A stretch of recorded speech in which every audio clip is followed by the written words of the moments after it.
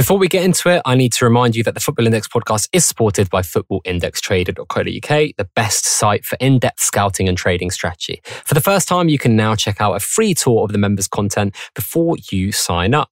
Just go to the homepage and click on the Take the Tour button to see a whole month of player scouting from this season and some sample member articles too. As an exclusive offer for podcast listeners, you can give the site a try with a 25% discount on your first month with FIG25. That's over on footballindextrader.co.uk.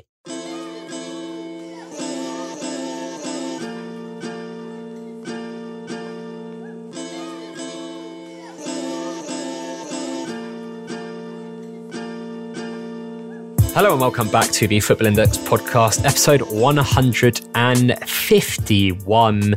I am joined today by a debutant, FI Dunwell. How are you doing? Oh, I'm good, thanks, Fig. Thanks so much for having me on. Thank you so much for being on. Why don't you tell the listeners a bit more about you and a bit more about your Football Index journey? Yeah, happy to. So some people know me from the Index Game Slack as SDB Dunwell, and they know that I'm the chief executive of a really large organisation in the UK. So with a £700 million turnover every year, and that's a pretty full-time occupation, as I'm sure you can expect. No, surely not. But no, it still leaves a little bit of time at the margins to focus on Football Index as well. Yeah, I mean, I got into Football Index a couple of years ago. I absolutely love the product. I'm absolutely football mad. I was the youngest qualified FA referee in the country at 13, and I've always had an interest in football, and I used to work in the gambling industry as well before I sort of did my legal training. So I've always had an interest in this kind of stuff. And then I was working in London a fair bit a couple of years ago. I think it was 2018. And at that point, Football Index were marketing everywhere. Like you couldn't get on the tube without seeing Football Index adverts, or in the Evening Standard or wherever. And I thought, this looks really, really good. And I love the look of this. So I signed up. And I probably didn't do myself justice when I joined the platform. There were a couple of things I was expecting to be able to do that I couldn't. So I found the inability to trade kind of in and out of positions quite frustrating, and the fact that the market didn't really seem that liquid at times. So I kind of stepped away from it a bit, but always kept an eye on it from the distance.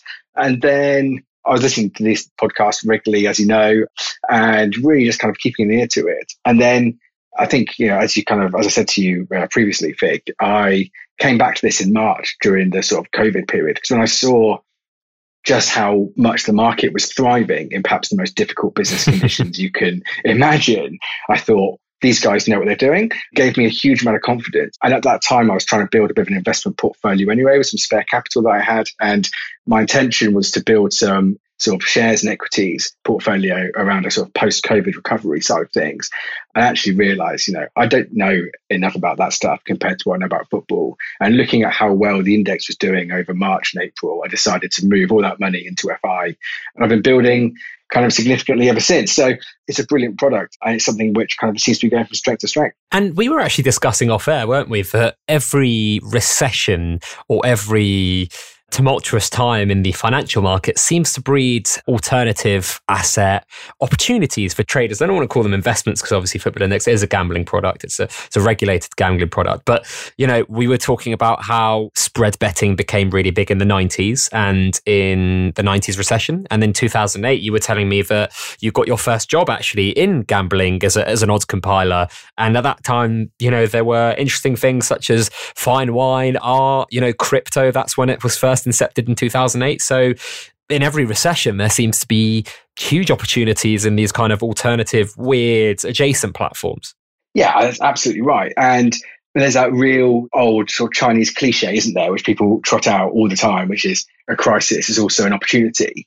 And I think that's actually right. And if you're lucky enough, and I sort of don't want to sound flippant about it, because obviously it's been absolutely horrific for so many people what's happened this year. But if you're lucky enough to be in a position where you are able to take on a new opportunity at a time when things are perhaps less stable around you, there are some fantastic returns to be made potentially. And I think you do see this as a regular pattern in a recessionary environment.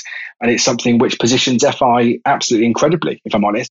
I think it's really something that we've been talking about, I think, on the podcast since the start of the pandemic. Well, I guess when the pandemic started affecting us in the UK, and also from an economic standpoint, once we started going into lockdown, that there was a really interesting opportunity here. And I think we had SOTD, Lee, on the Pandacast during the lockdown, and he was like, detailing his, I guess, conversations with himself or thoughts in his own brain during lockdown. He was like, I actually think FI could go up here. And, it did. But also, you mentioned people looking at kind of the financial markets, places like Free Trade and Robinhood and Trading 212. They've seen more business than they've ever seen as businesses ever, because you've got millennials and people that have got spare money finally venturing into the kind of financial markets. And I think FI should be looking at that and being like, well, we're obviously not an investment platform, but if we're going to become a multi-billion pound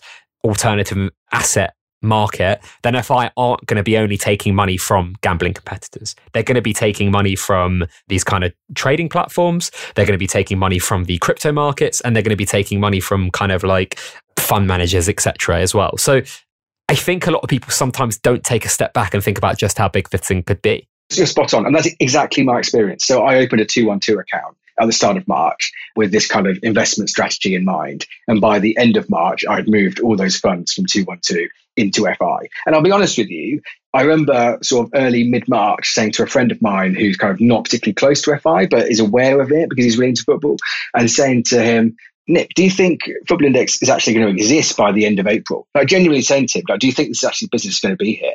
And then over the course of the next few weeks, really kind of getting back into the platform and looking around what was happening. I was doing a lot of DIY at the time, so we got a new baby coming. I was listening to your podcast, and actually it was really apparent that not only was the platform going to survive, but it was actually thriving, and it was thriving and it was growing. And that was it gave me so much confidence to think, I've learned from my first experience on how to work the platform to make money from it. And now I know there's a platform here which is going to be really going places.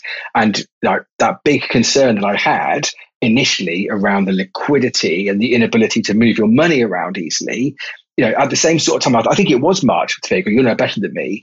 It was at that time we started talking a lot about order books as well. And I think it was the end of March, early April that we kind of got the announcement of the comms that order books were going to be rolled out over the course of the next period. And that for me was like that, yes, I'm absolutely in here. Yeah. I'm absolutely going to take advantage of this. I think my thing was also during that period, there has always been people that have questioned the business model, questioned the legitimacy, questioned just how FI works. And it's a very complex model. Understandably, a lot of people don't understand how it works. But for me, it was kind of like, well, Football Index, I think, will quite comfortably survive the COVID economic onslaught, so to speak.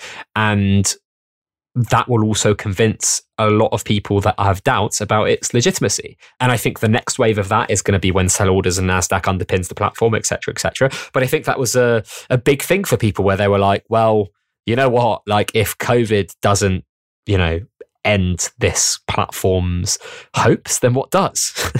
Yeah, absolutely. I mean, they've shown their resilience, haven't they? And an ability to be agile and adapt to what we hope would be a sort of a once in a lifetime kind of business challenge. So if you don't take confidence from that, what are you actually looking for?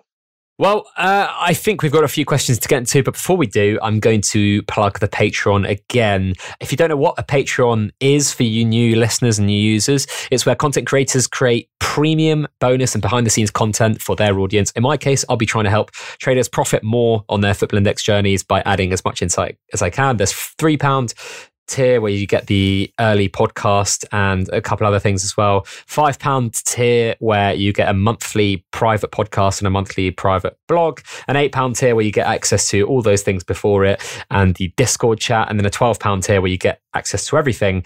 And also monthly webinars where we do masterclasses. I'm sure this one will be on sell orders this month, but I'm just waiting to see when that actually comes about. All of which don't include VAT, but the VAT is included on the price. You can see it now, which is great because people don't think I'm scamming them. Yeah, go check it out if you head over to patreon.com/FI guide. That's patreon.com/FI guide. For more information and join a growing community at the FIG Patreon for the best football index content around. And I think you're actually a member, aren't you, Dunwell? We didn't really realise until we started chatting before it. Yeah, I'm a member. I'm a day one member. I saw when you announced you were going to offer some tiered options on subscription, I was straight in. It's a great show, Fig, and it's a great opportunity for me to kind of support it. And I think, by the sounds of it, plenty of other people are doing the same thing. So it's all good stuff. Appreciate it. Thank you so much. I'm sure there'll be, in the future, fingers crossed, when there's hundreds or thousands of patrons, then you can get kind of like a day one members badge or something that I can post in the... into your mailbox. I'm also going to plug the State of Play podcast. Go check out my other podcast that is all about the top 5 European leagues. If you want to get your weekly dose of European football and what's going on, head over to the State of Play podcast on any of your podcast providers or at State of Play Pod on Twitter. Right, so we've got nice comments and miscellaneous questions here. FI Stag, if you were both Peep Show characters, which would you be? So I've got to profess here, Dunwell, I've never watched Peep Show. What? Yeah. Is that a joke? No. It's serious.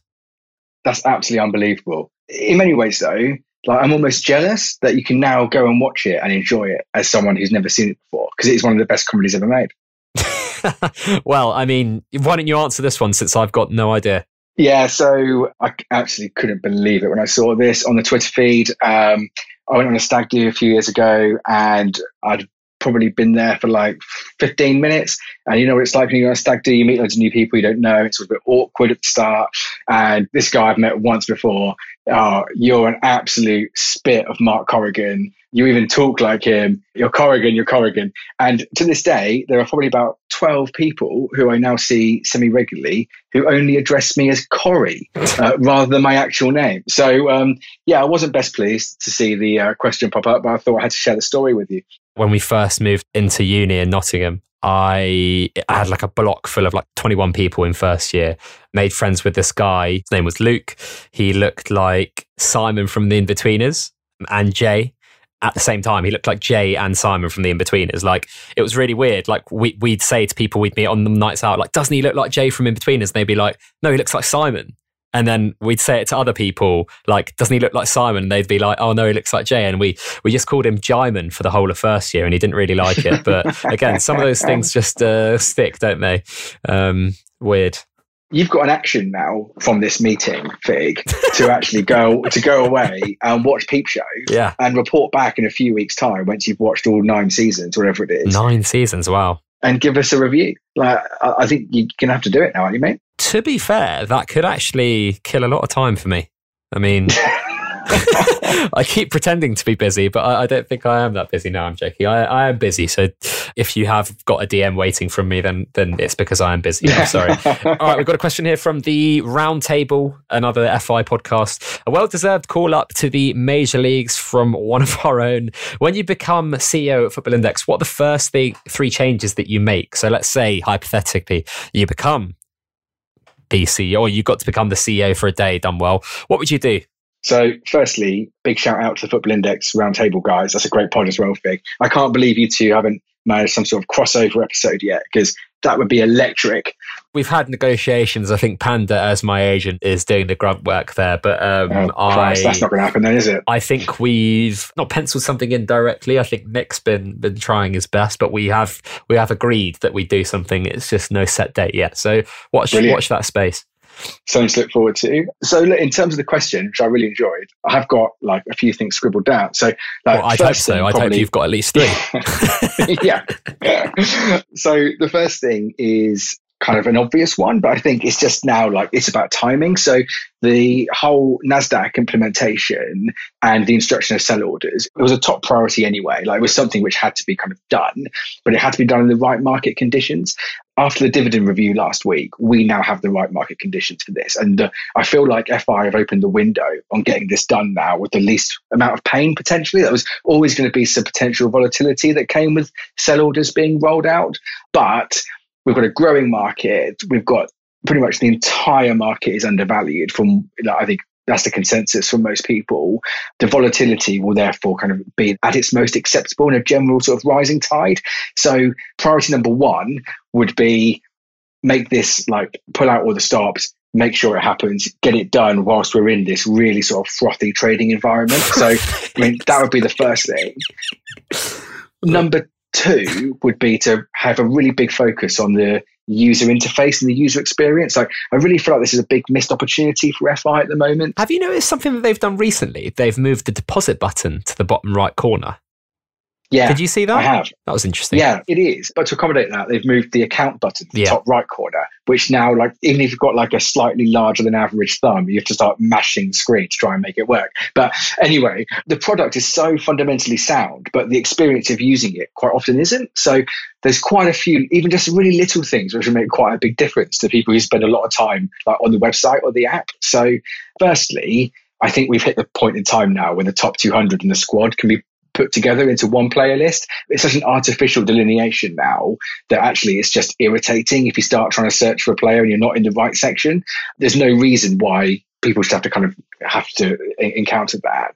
As part of the sort of the trading environment, so visibility of the top bid, for example, at the moment it's quite opaque. So you've only got it in blocks of 300, which I think a lot of users still trade in smaller blocks than that, particularly for premium players. So allowing them to see what the top bid is rather than the average price would be very helpful.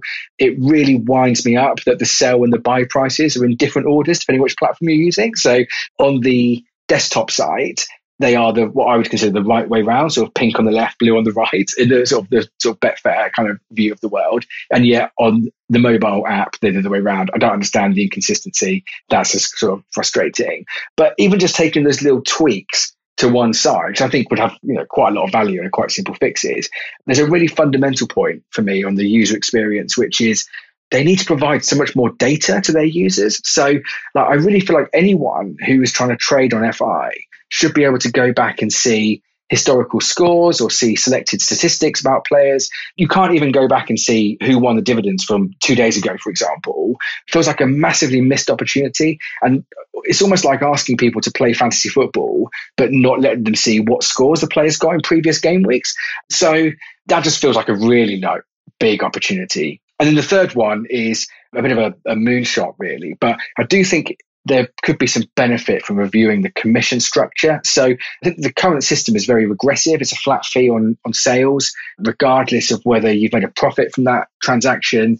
That sort of discourages rapid trading. So it discourages sort of skimming or arbing, which people might not necessarily regard as value add, but is actually really good for keeping spreads narrow. And when you've got that sort of money going in and out regularly, it helps keep the market buoyant and keeping liquidity moving in and out. If you're paying 2% on every single trade, regardless of whether you've made a penny a share or you've made a pound a share, actually that's not at all conducive to operating in that environment. So I wouldn't mind, if I was the CEO, I'd at least kick off some modeling to understand if there was a more progressive commission structure, which might actually help shake things up a bit. Well, you could probably quite easily do it, right? Like you could have the top 10% of volume related traders get this kind of commission structure, and then the next 20 and the next 40 or whatever it may be. And then you could probably model what your profits would look like for the next quarter and then review it every quarter. But I mean, that is something that I think a few people that trade really regularly, and I mean kind of like every match day, they're trading kind of tens of thousands of pounds with regularity. They've been like, well, I do this so much more and I'd have so much more incentive to do this if my commissions were X rather than what they are right now, if I do this much volume a month. So I don't know. Yeah, it's definitely something that could encourage a lot more liquidity, I suppose. It's difficult to estimate the numbers, isn't it, without sort of being really integral to the business. But my gut instinct is that you could significantly multiply your volume and therefore generate a greater number of commissionable transactions, even though those commissions were lower, and still do better out of it. That's my sort of gut instinct, but I'd love to see the numbers. Yeah, I mean, wouldn't we all? Just before we move on, I need to plug Index Gain. They've launched their newest product quite recently, MyIG, which helps traders manage their portfolios as well as view real-time spreads and prices across the entire index, analyze price moves for your players over multiple price periods simultaneously, get real price alerts straight to your phone for the players you hold or are watching. If you go over to indexgain.co.uk, you can use the code FIG2020 for £5 off your first month, or you can get a month free with a 6-month membership and £5 off over on indexgain.co.uk. I mean, you're a massive fan, aren't you, Dunwell? Huge. I'd be absolutely lost without Index Gain. It's a fantastic platform. Yeah, it is absolutely stupendous value for money, Vic, in terms of what you get for your monthly subscription. And that doesn't even count the sort of Slack community as well, which is a really good source of advice and general sort of laughs as well. So yeah, highly recommended. Here. Bobby Axelrod here has a question. What a ridiculously interesting guest intro. I have 2 questions. Up to port size in March 2020, bad timing or amazing foresight? And I think you've touched on this a little bit already. Yeah, so I guess time will tell, won't it? Hopefully it was amazing foresight and hopefully not bad timing. But yeah, I mean, I think I kind of talked through as to why I came in sort of quite strongly into this in March. And the response to the COVID thing is a huge kind of vote of confidence in the platform. So yeah, hopefully it will pay off in time. We'll see, won't we? I mean, with the generous yields on offer, I think it's probably already paying off, isn't it? It is. I mean, even in the last kind of 2 weeks, I've probably yielded, significant multiples of what I could have expected on an alternative investment strategy with using a different sort of platform, whether on equities or something else. So the great feeling sort of sat here right now is, actually, we're just at the start of it for this year. With the new season starting, the general sort of sense is, well, the yields over the next 3 to 6 months at least could be absolutely phenomenal.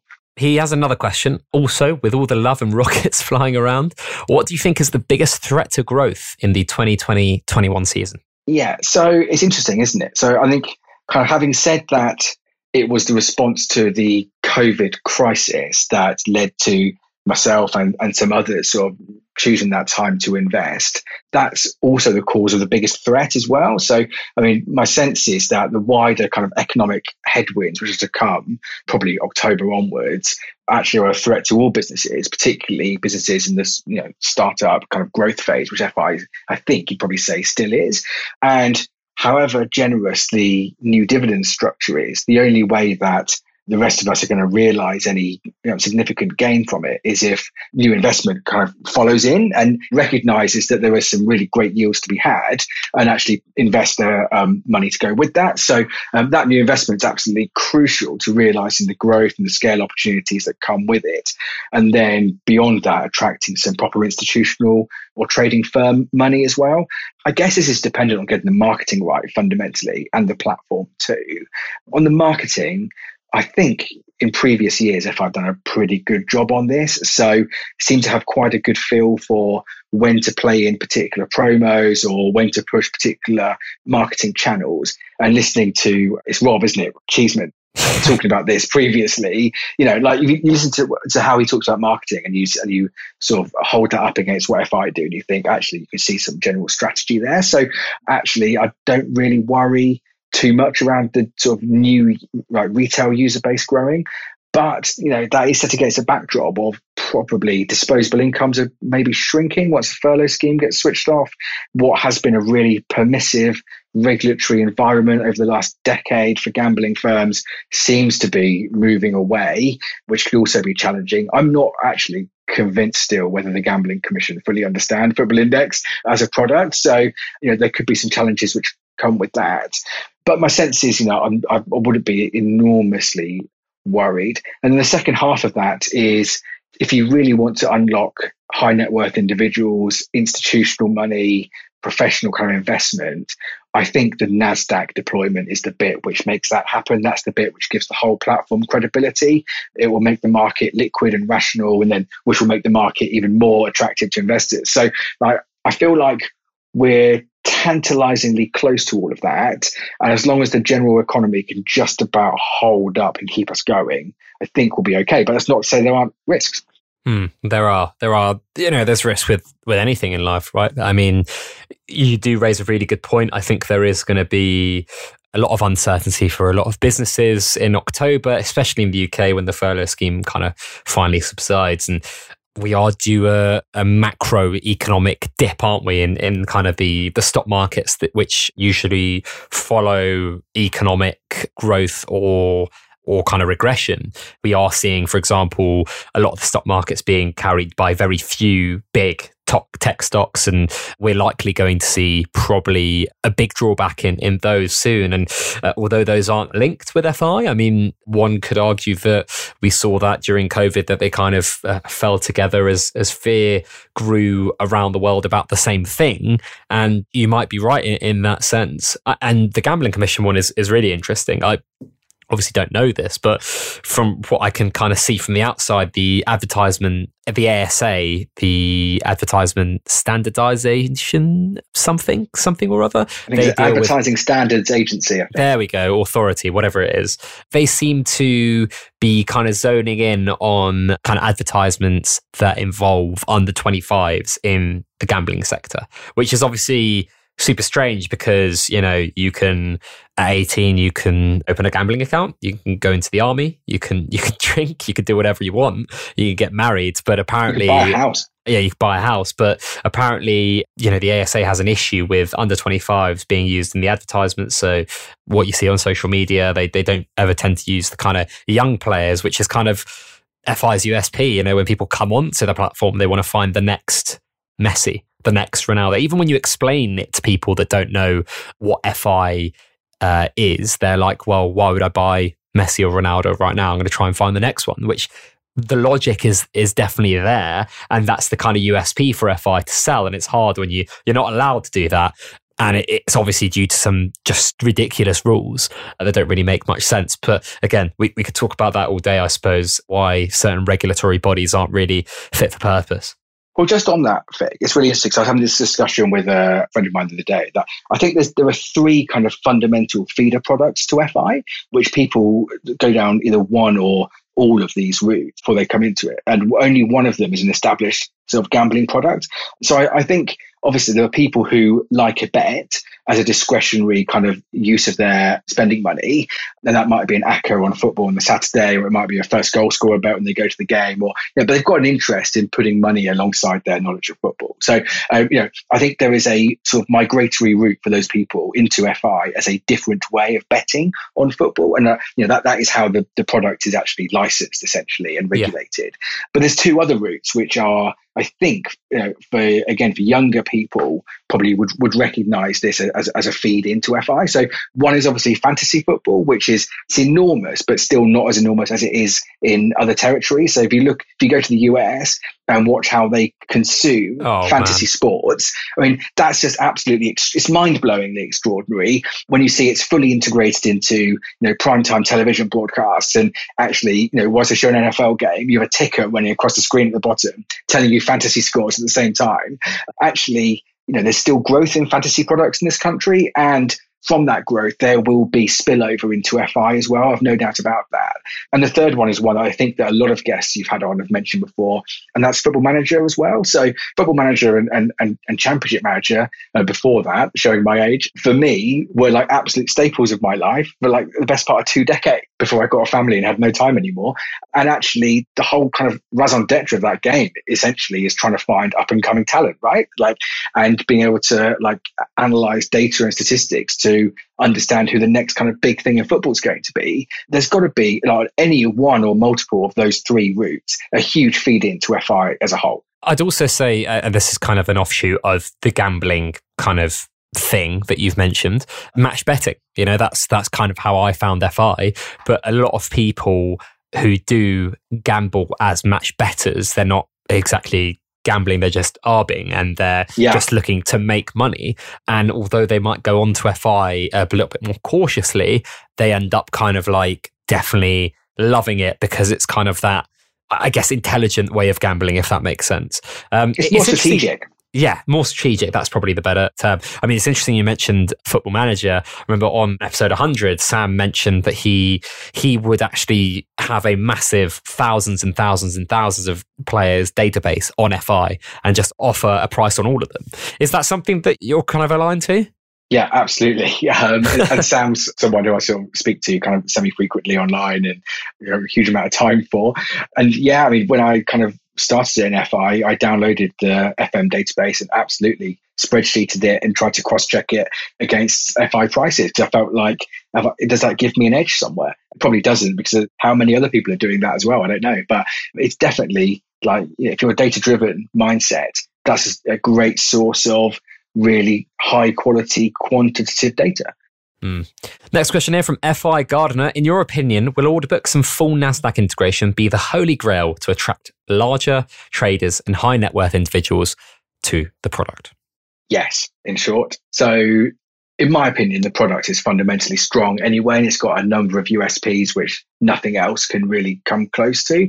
But I think I mentioned, like when I introduced myself at the start of the show, that the things which put me off first time round at FI were the lack of liquidity, lack of transparency on market depth, the difficulty of moving in and out of positions. And I still find it now, if I'm honest, like if I try and explain to friends how FI works, I start sort of talking them through it. It tends to go quite well until I get to the sell queue. And that's when people start checking out. And are these people that have kind of like, they already have experience in how kind of traditional markets work in terms of how you'd buy and sell stuff? Yeah, right. Exactly. Yeah. The idea that you sort of click sell and then you don't know whether your money's going to come back to you in a space of a couple of minutes or what could actually genuinely be a couple of months, people find quite off-putting, I think, and certainly was something which I sort of struggled with until I learned how to strategize that issue.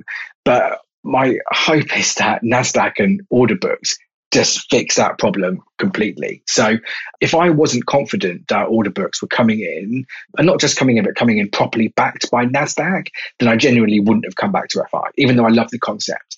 I think NASDAQ provides the credibility. I think order books provide the market mechanics required to sustain growth conditions for years beyond where we are.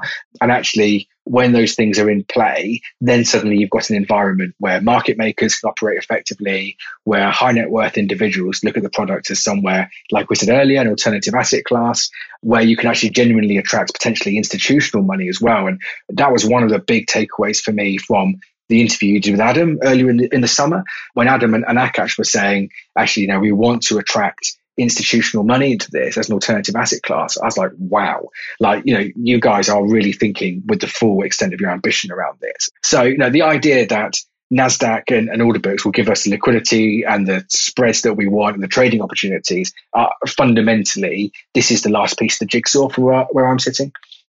Yeah, I totally agree. And I think that there are a lot of people, professional gamblers, Betfair traders, people that work in the city and have been looking at this from afar, they are waiting for that next step, I think. And I think that once FI provide that, the sell order side, and then the NASDAQ underpinning that, the tech side, and also the ability to create as many IPOs as they want, the ability to quickly iterate the product and features in the product because the robust underlyings are there via NASDAQ, is really exciting. And it is something that is going to bring a lot more money into this product, even if it was just a marketing angle. Having NASDAQ underpin something like this is pretty amazing. I know that NASDAQ are looking at providing the white label solution for loads of markets, whether it's in kind of the gambling area of things, crypto or traditional finance.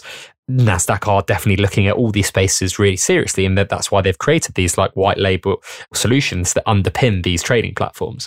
And, NASDAQ wouldn't do that if they didn't think there was opportunity in all those realms. And they know, especially as a US-based entity, that gambling regulations in the US are definitely going to loosen up in the future. And they've looked at it being like, okay, well, crypto is kind of weird, but here to stay. And a lot of people, that's a $1 trillion market nearly. Traditional finance isn't going anywhere, but it probably needs iterating, and there's going to be new and more exchanges in the future. Gambling is going to become widespread in the US. 10 years from now, we're going to be talking about it being mainstream and everyone in the US being able to gamble. That's where the opportunity has gone for them. And they've seen FI and been like, well, this is quite novel, unique. It kind of picks up on some of the things that you've just talked about, Dunwell, in terms of the fantasy aspect in the US, especially alongside gambling, alongside this kind of quote unquote alternative asset class. I just think like there is such a vast amount of opportunity there just because of this integration, this partnership. Yeah, I completely agree. So 2 more reflections on that from me. So one, the NASDAQ brand, as you rightly say, is actually phenomenal. So for someone like, for me, of my age, NASDAQ is just synonymous with the tech boom, .com growth in the late 90s, early 2000s, and the fact that all of these, what we now consider today to be established, essentially blue chip companies, well, they were floated on NASDAQ. They were startups essentially that went on to become fundamentally part of the fabric of day-to-day life and day-to-day corporate life as well. So that NASDAQ brand, it's difficult to think of one that's stronger in this product environment. And secondly, I just also remember when I first saw the tweet from Football Index when they said they'd signed the partnership agreement with NASDAQ, and I almost fell off my chair. I don't know if you remember that as well, but it was such an unexpected thing to have seen. I always, at that time, thought of FI as quite pretty much a small operation that were doing a bit of sort of half fantasy, half betting, interesting little products, but not really sort of a massive deal. When I saw that, it completely changed my perception of Football Index as an operation, and thought, I thought about it differently overnight. So, it can only be a positive thing for FI, right? Yeah, it can. And I think a lot of people undervalue just how big an entity and a thing NASDAQ is. I mean, as you said, you thought at that time FI were a bit of a small organization, and the intent is there as soon as you have a partnership with someone like NASDAQ. And it's going to be really interesting to see how that kind of develops in the near future. NASDAQ, by want of that high quality brand that they've got, will keep FI honest as well. So the last thing they want is to go into this is a kind of new way of working for them, a partnership with a non-pure traditional financial services kind of operation. They need it to work as well. So actually, that they bring their expertise to the table and will ensure that people aren't doing anything silly, which I think also actually provides a lot of confidence back to people like us. We've got a question here from Super Clive, son of Ivor. I don't know. An undeniable value proposition. How do you think FI should prove to high net worth individuals it is a fit and proper institution to effectively manage as custodian significant amounts of wealth? So, yeah, this is another interesting question, isn't it? Around the same sort of subject. Yeah, it is. It is. I suppose the starting point for me with this question is whether you fundamentally believe that the way Football Index is currently sort of set up, licensed and regulated, is it enough now to be considered fit and proper in this regard? I mean, I think we've heard so many times now that they're a tier one gambling operator, and that's clearly a really big deal for FI. It's a badge of honor, I think, for them. But what comes with that is significant scrutiny and a less permissive environment for playing fast and loose. So actually, I've got quite a lot of faith in the fact that FI take their responsibilities really seriously in this regard, even if perhaps the Gambling Commission might be playing catch up a little bit to try and understand how FI works. I don't really personally worry about the custodianship or the probity of FI as a business. Maybe there's a question later down the line over whether a different regulatory environment would be more appropriate for a product like FI. For example, sort of spread betting is covered by the FCA rather than the GC. I know people say, you've got to pay tax on profits. Well, actually, I've been spread betting for best part of a decade, and you don't pay tax on profits if you're a retail client. So there may be some different angles to consider around where does FI actually sit on the spectrum of regulation. But I suspect we're quite a few years from that question being posed, let alone answered. So there is some risk, I guess, as there is with any other investment vehicle, but it still feels relatively low to me. The only thing I would add is that it can be quite challenging to access any kind of company financial data for FI. So it's quite a complex corporate structure, which is not unusual in itself, but the filings that are available don't tell you very much. And I suspect at some point, larger investors will want a greater level of reassurance that the fundamentals of the business and the company are sound and they're able to fund their ongoing liabilities. But I mean, genuinely, and I really believe this, it's not something I'm personally worried about at all. I mean, just back to the kind of regulatory side of things as well. I mean, Adam mentioned in the podcast that they're looking at insurance products for FI. Is that kind of stuff also going to be appealing to people that are going to put a lot of money in this thing? Well, if you're putting a lot of money in, then you're going to want to have some kind of mechanism to safeguard your investment, I suspect. It was one of the more arcane elements of your interview that I wasn't really sure where they were going with the point around the insurance, but I suspect that's because it's a failure of imagination on my part and that they've considered something which I haven't. I mean, I guess if you were spending £1 million of your or your company's money on a shareholding in a particular footballer, you might want to try and hedge some of that risk off in case of serious injury or another real world event which took an axe to your investment essentially. But that's something which I just, at the moment, I can't really vision it, if I'm honest. Yeah. Neither can I really. Don't really know how that would work. What about, I had this conversation before, institutional money, hedge funds. Could you ever see, when we're talking about big money, not individual big money come into FI, do you ever think that could be a reality? Yeah, absolutely. I've got no doubt about it at all, because big money like that is it's like water. It just finds the path of least resistance to get out. And if the yields are strong, which they are, and they're going to get stronger as we go into the following year and hopefully the years ahead as well, the money will follow the return.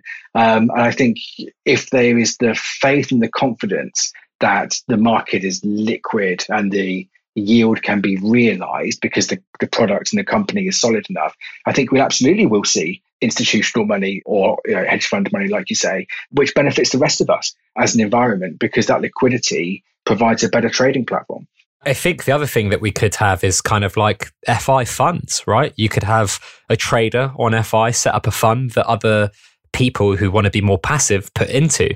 And then those traders manage that. I actually genuinely don't think that's too out of the realms of possibility. Oh, not at all. And actually, I was going to ask this question of one of your pods earlier in the year, and I never kind of got around to it. This idea of an FI set of ETFs. Some people who listen will be familiar with ETFs if they've done sort of some kind of retail trading in equities. So actually, a group of stocks that are put in a particular kind of basket, say you might want to buy an ETF in English footballers under 21, or you might want to buy an ETF in the entire Arsenal first team squad or something. You get the idea. And that actually these baskets don't have to be quite as obvious as the ones that I've just spelled out. They could be, they could be around a particular competition or a particular tournament or whatever it might be. I think they'd be really attractive to people because you're buying into a particular sector of the overall platform rather than just trying to stock pick, which can be quite challenging at times. So I don't think that's out of the realms of possibility, not in any way.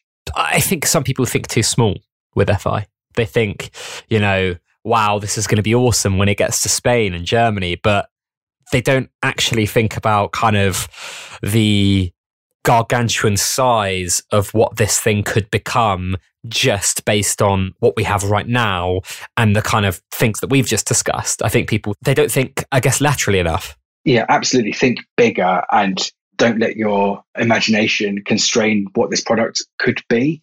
I saw earlier on this evening something online that between Wednesday and Sunday of last week, £1.7 million of Messi shares were bought just on the speculation of what's happening with him in the future. If that doesn't tell you the level of interest in this product and what it kind of could go on to be in terms of the size of people's investments, it's just absolutely incredible what this could become. Question here from FI Lewin. A potential 6-figure sum is substantial risk as well as a huge opportunity. It shows tremendous faith in those running FI. What do you see as the biggest risk to your journey of the next 12 months? I suppose you've kind of already answered this on the more macro side of things, but I guess as an individual, where do you see your biggest risk in the next 12 months? Oh, look, absolutely. Cards on the table. By far the biggest risk to my money over the next 12 months is me. So if I make bad decisions and put my money in the wrong places, then that is by far the biggest risk to how I do on Football Index. I'm absolutely sure of that. And that's how it should be, right? So I want to be rewarded for investing my money wisely. But for that to be possible, the opposite has to be true as well. So if I throw it down the drain, I'm going to lose it. So that's kind of that risk has to keep me honest and continue to kind of work at where I put my capital. I guess aside from that really sort of obvious point, the instruction of sell orders for all the kind of praise that I've been lauding on that as the next kind of step in the journey for FI, it also has the potential to be an extremely volatile time, particularly for pricing and therefore the index as a whole. I suspect there is a really large segment of the FI user base who are absolutely used to seeing a green portfolio value based on a really simple calculation of I bought at X and the current market buy price is Y, therefore I'm still making money. And I think if we were all really honest with ourselves and each other, we would know that's just not the case when spreads are potentially wider, or actually the journey of releasing that money in a stampede of others who might want to release money in that particular stock at the same time would by definition mean the price is much, much lower than that. So, we could see some real volatility in portfolio values and individual share values as well. And that goes back to my point from earlier that if you were ever going to do it, now is absolutely the time to get it done, because the sentiment is high and actually values are generally rising quite rapidly now. And if you do get some volatility, you'll be able to just blast through it, I hope. The risk is that if that doesn't go well, it could instigate some quite irrational trading, or in worst case scenario, capital flight, and people just pull their money. And it's really, really important that FI are alive to this. I'm sure they are, but they need to be monitoring it really carefully at the point they switch it on and have some mitigation plans ready to go to manage it, I think. I think we mentioned earlier, right? It's the right time to bring it in, right? The market is so positive. Let's get on with it. And the yields are so great. And also we see what happens when there are no buyers on a player. It gets a bit awkward and tepid in the market for that certain player. We saw it with Philip Max, if he goes to PSV, sell orders there would allow people to place the sell price at what they want to sell at, what is the lowest that they'd accept. So yeah, I truly think that is going to be a learning curve for people, but I think they're going to enjoy it more on the long term, just how they have with the buy side of order books, I suppose. I think that's right. I also get the feeling that the idea of sell orders has taken on a bit of a mythical quality in the community. And some people are the longer it has to breathe, the more speculation, the more nervousness, the more kind of fantasies that are brought up, aren't they? That's absolutely right. The thing that I say to people when I get talking about this is that zoom out a little bit. We've actually already got two mechanisms of sell order already. You can already put in an order to sell your shares at the current market buy price by joining the sell queue, or you can put a sell order in to sell your shares at the IS price, which is the highest bid. All we're talking about is allowing you to put in an order at a price which you define, rather than the two prices the platform limiting you to choosing at the moment. And I think as long as people start recognizing it for what it is and not imagining it as some kind of fantasy which is going to take their paper money away from them, then it will be fine. But we just need the confidence to be there that it's actually going to be all right. Yeah, for sure. Just before we move on, I need to remind you that today's episode is brought to you by The Athletic. The Athletic is a subscription-based sports news site delivering in-depth sports coverage, featuring football reporters you know and love like David Ornstein, James Pearce, Sam Lee and Rafa Honigstein. They're telling stories you won't find anywhere else. And I actually mean that. They've been recently doing a lot of messy articles, as you can imagine, and they've been absolutely phenomenal. If you want 40% off your annual subscription to the best sports writing around, go to theathletic.co.uk/fig. It's £2.99 a month if you go for their annual deal. That is cheap as chips, quite literally. I was at the coast near Somerset over the bank holiday weekend and chips were more expensive than that, so I'm being literal in that. But Dunwell, you bought anything recently that cost more than £2.99? Yeah, much like you actually, Fig. I went to the coast on bank holiday weekend as well with the family. I bought two Mr. Whippies with flakes, £5.40 for two Mr. Whippies. Absolutely outrageous. So yeah, The Athletic looks positively bargain by comparison, doesn't it? Are you a subscriber? I am. I absolutely am. And I have been since they launched. I think it's absolutely phenomenal value. It's really high quality journalism and great for FI research as well. It's so good. I mean, I'm not just saying that because, I've got the special Fig code that gets you 40% off, but it is truly phenomenal. Amazing. It actually came up the other day. They emailed me being like, oh, your subscription's about to be renewed. I was like, well, hang on a minute. You sponsor me. Can I not just have it for free? Question here from Old Man FI from the Fig Discord. What's your process for researching a player before committing to the buy? Do you value quantitative data, qualitative, or a combination of both? So I think, like most people, it's both. I have a bit of a mental algorithm which I run through before I commit to a proper purchase. So firstly, I sort of asked myself, is this price a fair one? What's the composition of the current price? Is there a really clear line of sight to either an established like dividend return in the past or a future return from someone who's yet to bring in dividends? And I have to have some confidence around that. Otherwise, I find it very, very difficult to go any further. I then really ask myself, like, is this a short-term hold? Am I looking to be in and out of this kind of relatively quickly? Or is this something which is much more medium or long-term? And I write it down on my spreadsheet next to it to really hold myself to it. And then the key question is, what is it which I expect to happen over that period, which will lead to me making money, either in capital appreciation or sort of dividend income? I really challenge myself to have a proper answer to that question, because if I can't answer it, then it's just, it's a punt rather than something more than that. So I think it's really, really important that since, IS kind of changed and bids came in, I'm now putting more emphasis on asking myself what my exit strategy is going to be. Like, how am I going to exit? Am I going to be able to exit it? And if I am, like, what's the mechanic I'm going to be using? It's really interesting. At one time, I would have never IS'd at all. Like, just it would have felt like something like almost cheating or leaving value on the table. Whereas actually now, I consider the use of IS to be perfectly legitimate. Have you been trying to train yourself in doing that? I think that's what we were talking about with Lee B on the podcast a couple of weeks ago. Training yourself to use IS is definitely something that people have had to do to adapt. Yeah, massively. And that was a phenomenal interview, by the way. Thoroughly enjoyed it. And when Lee said that, it really chimed with me because I've kind of been through the same journey.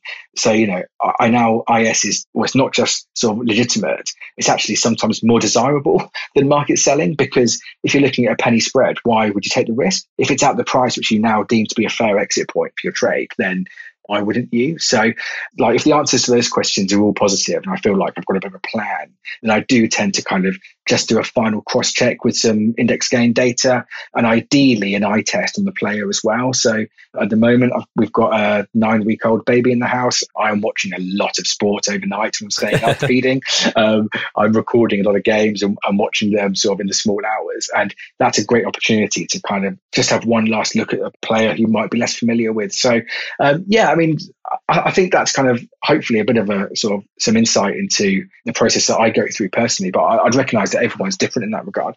It's definitely important to use data in some way, somehow, but having that context from a footballing standpoint, I think is super important as well. I mean, we are in the business of predicting what will happen to players, right, on Football Index. And unfortunately, you can't only do that with data. You have to apply context. So a lot of people do see straight and narrow in either one of those categories a bit too much. And for me personally, I tend to do a bit of both, quite similarly to yourself, quite similarly to Lee B, who you so nicely praised, who was on the podcast a couple of weeks ago. The people that I've seen be most successful in FI do use a blend of both and don't just look at, black and white numbers on a screen. They don't just watch football. There's a combination and a blend of both that is used intelligently to better their decisions. Yeah, that's absolutely right. It's spot on. Got a question here from Football Index Investor from Slack, predominantly now these days. When you're buying a player, what are the 3 most important things that you look at research-wise, and how do you then think about an exit strategy? Do you have an example you can talk through of a recent successful trade? So this is a bit of a follow-on to the previous question, I guess. I mean, if I had to break into 3 things, I'd say I want to be able to see some tangible evidence of value, so some solid kind of intrinsicness to the investment, either established in the past or with a really clear future path to returns. Because whether you think you care about dividends or not, it is only dividends which give value to the holds. I genuinely believe that. So, I have to be able to see some tangible kind of evidence of that. Secondly, is that sort of more intangible side. So, an assessment of sentiment. I don't know whether you think this is right or not, but for me, it feels like sentiment is a more powerful force than it ever has been on FI. I don't know if that's right, but it feels like at the moment you can really get a sense of where traders are feeling and how they're feeling about particular holds, and you can watch the price mirror that sentiment really clearly. And then thirdly, it's value. Can I explain the price? And can I make an argument that price is justified? And, those 3 things, I guess they fit in lockstep with the process I talked through a minute ago, but that's the approach essentially. Yeah, I think that the sentiment side of things is something that people are obviously it's near impossible to gauge. It's more of a gut thing, isn't it? But that kind of gut thing is becoming a little bit more tangible, I suppose, because we can see spreads, right? So even if a player isn't going up yet from the market, because they're not being market bought. I was talking about it today on a video that I made that I'm going to quickly plug about kind of recycling shares that you should definitely go out and watch on YouTube. When spreads are close, that quantifies demand, right? You can actually see that there is more demand for that player because someone is willing to pay more for them. Similarly, if the spread is really wide, there is less demand for that player. If the spread's really wide, no one's going to buy from the market because they could definitely bid just under that and probably get a seller because there is not really that much demand. And these are now snapshots in time. So if anything, sentiment is important from an FI trading perspective, but it's probably more tangible than it ever has been due to the spreads. And so you can actually make better decisions by actually analyzing those spreads. And I think people aren't really doing that, especially if you're kind of more a short to medium term trader. People aren't really looking at those spreads with enough detail. I think that's absolutely right. Absolutely right. Nothing to add there. do you want me to give an example of a recent trade? Yes, please. This isn't my best in terms of return by any means on an ROI basis, but it's one which I felt had a kind of really solid logic behind it, which I could tell a story around. So, and that's Memphis Depay. So the spread in early August on Depay was quite wide. It was sort of 390 to 430. And general sentiment in the whole market at that time was pretty low following the first dividend review. So there was some opportunity there on wide spreads to pick up some discounted players. And I managed to get a really good volume of bids match just around the £4 mark, just underneath the £4 mark. And my reasoning was, is this a fair price? And so really fundamentally thought, yes, it was. The discount alone made it a fair price, because even if you thought the buy price was slightly overinflated, actually the value of the player was so strong as an established dividend earner in the previous season. It was a Champions League team with gold days and a really phenomenally generous IPD promo over August as well. A player with a short kind of contract length left, so potential for media from transfer stories, which haven't actually materialised, by the way, but it was part of my thinking at the time. And Ligue 1 was the first league to be coming back. It's already been back for 2 weeks now, but then the lesson of the Bundesliga from back in April was that if this is the only football that's on, people will trade on it. Ligue 1 was 4 weeks early compared to the rest of Europe. I just knew that there'll be a lot of traders on FI who will want a piece of that by the time it came around, it was on television. So you knew the sentiment on France would be pretty high. And the chances of getting out of that trade were going to be pretty good, because the IPD promo meant that any kind of indication, I don't mean an indication of the player has scored, the player's assisted. I mean, just being on the team sheet alone at the moment is enough for the spread on a player to close right up to a couple of pence sometimes. So I had a really clear strategy around Depay, which was all built around the discount and then hoping that he would kind of kick on and perform from there. Now he did. I made just shy of sort of 25% over the course of, not even 4 weeks. And that was a combination of capital appreciation and dividends. And, 25% is not, in FI terms, it's not enormous, but in kind of real world terms, 25% in less than a month is actually massive. And let's take a step back sometimes. Right now, people are scrambling to try and make 2 or 3% over the course of a year on things. Most traditional investment products are so poorly paying. So, I could probably be critical and say I might have actually exited that trade a little bit too early, but I wanted the capital available to recycle for other opportunities. I mean, that's the strategy and the logic that I went through. Hopefully that's a story that resonates with some people listening as well. I think that's a really sound explanation of why you've bought a player. And I think if you're new to the platform and you're listening to this podcast for maybe only the second or third time, really, really take note of that, how Dunwell has definitely broken down each kind of bit of the logic that has gone into actually making the decision to buy Depay. I think that was really good. Got a question here again from FI Lewin. What percentage of your portfolio is made up of calculated purchases compared to players held for quote unquote fun?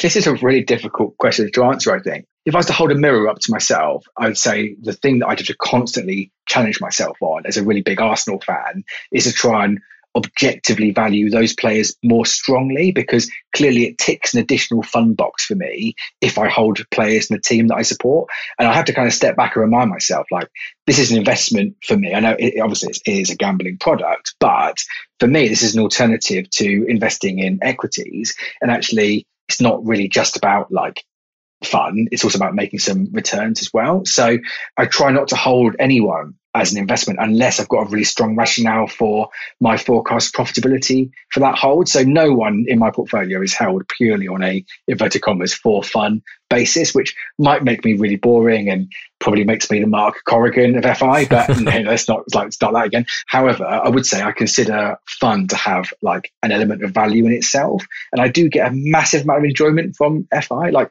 my job is really stressful. It's absolutely it's turned me grey. I'm only 36.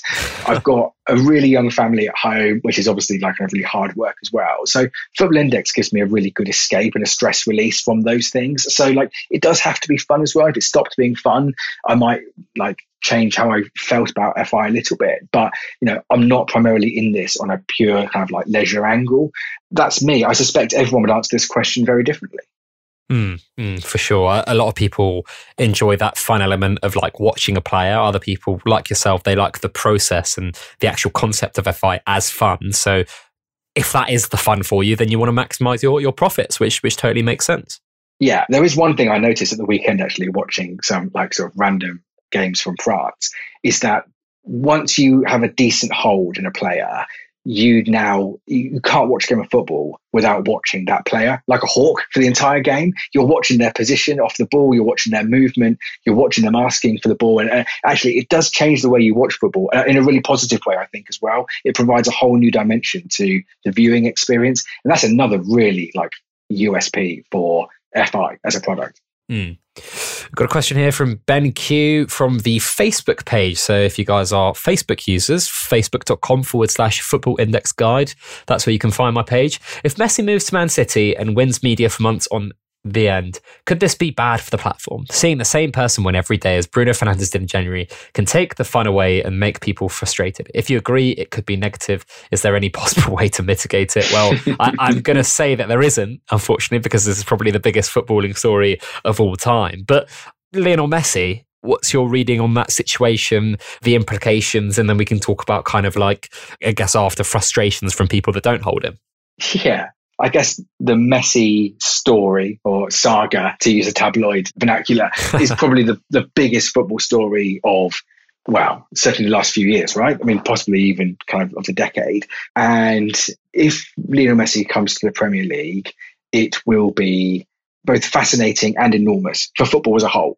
And I think, we've got to kind of remember that. I suspect kind of in terms of the question, if you asked a variety of traders how they felt about this, the response you get would be entirely aligned with whether they hold Messi in their ports right now. Do you think that's true? I think now with buy orders that it's actually not. We were talking about last week with SG and PB Man, those two guys both openly said, I don't hold Messi, but I'm really, really buzzing every time there's a bit of news about him, whether it's for him staying or not, because they think it's good for the platform, and also they think that they can pick up bargains elsewhere.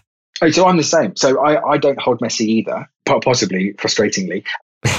But I had a number of opportunities to get in at 450, 550, and didn't do it. Consciously had good reasoning for not doing it, and I now have to live with the fact that he's at £8. But anyway, I don't hold him, but I do see the benefits more broadly being really, really kind of good for the FI as a product. So I mean, you can't underestimate how massive Messi coming to the Premier League would be for all football products, which will get a huge rise in the back of it. And FI is just kind of one tenet of that.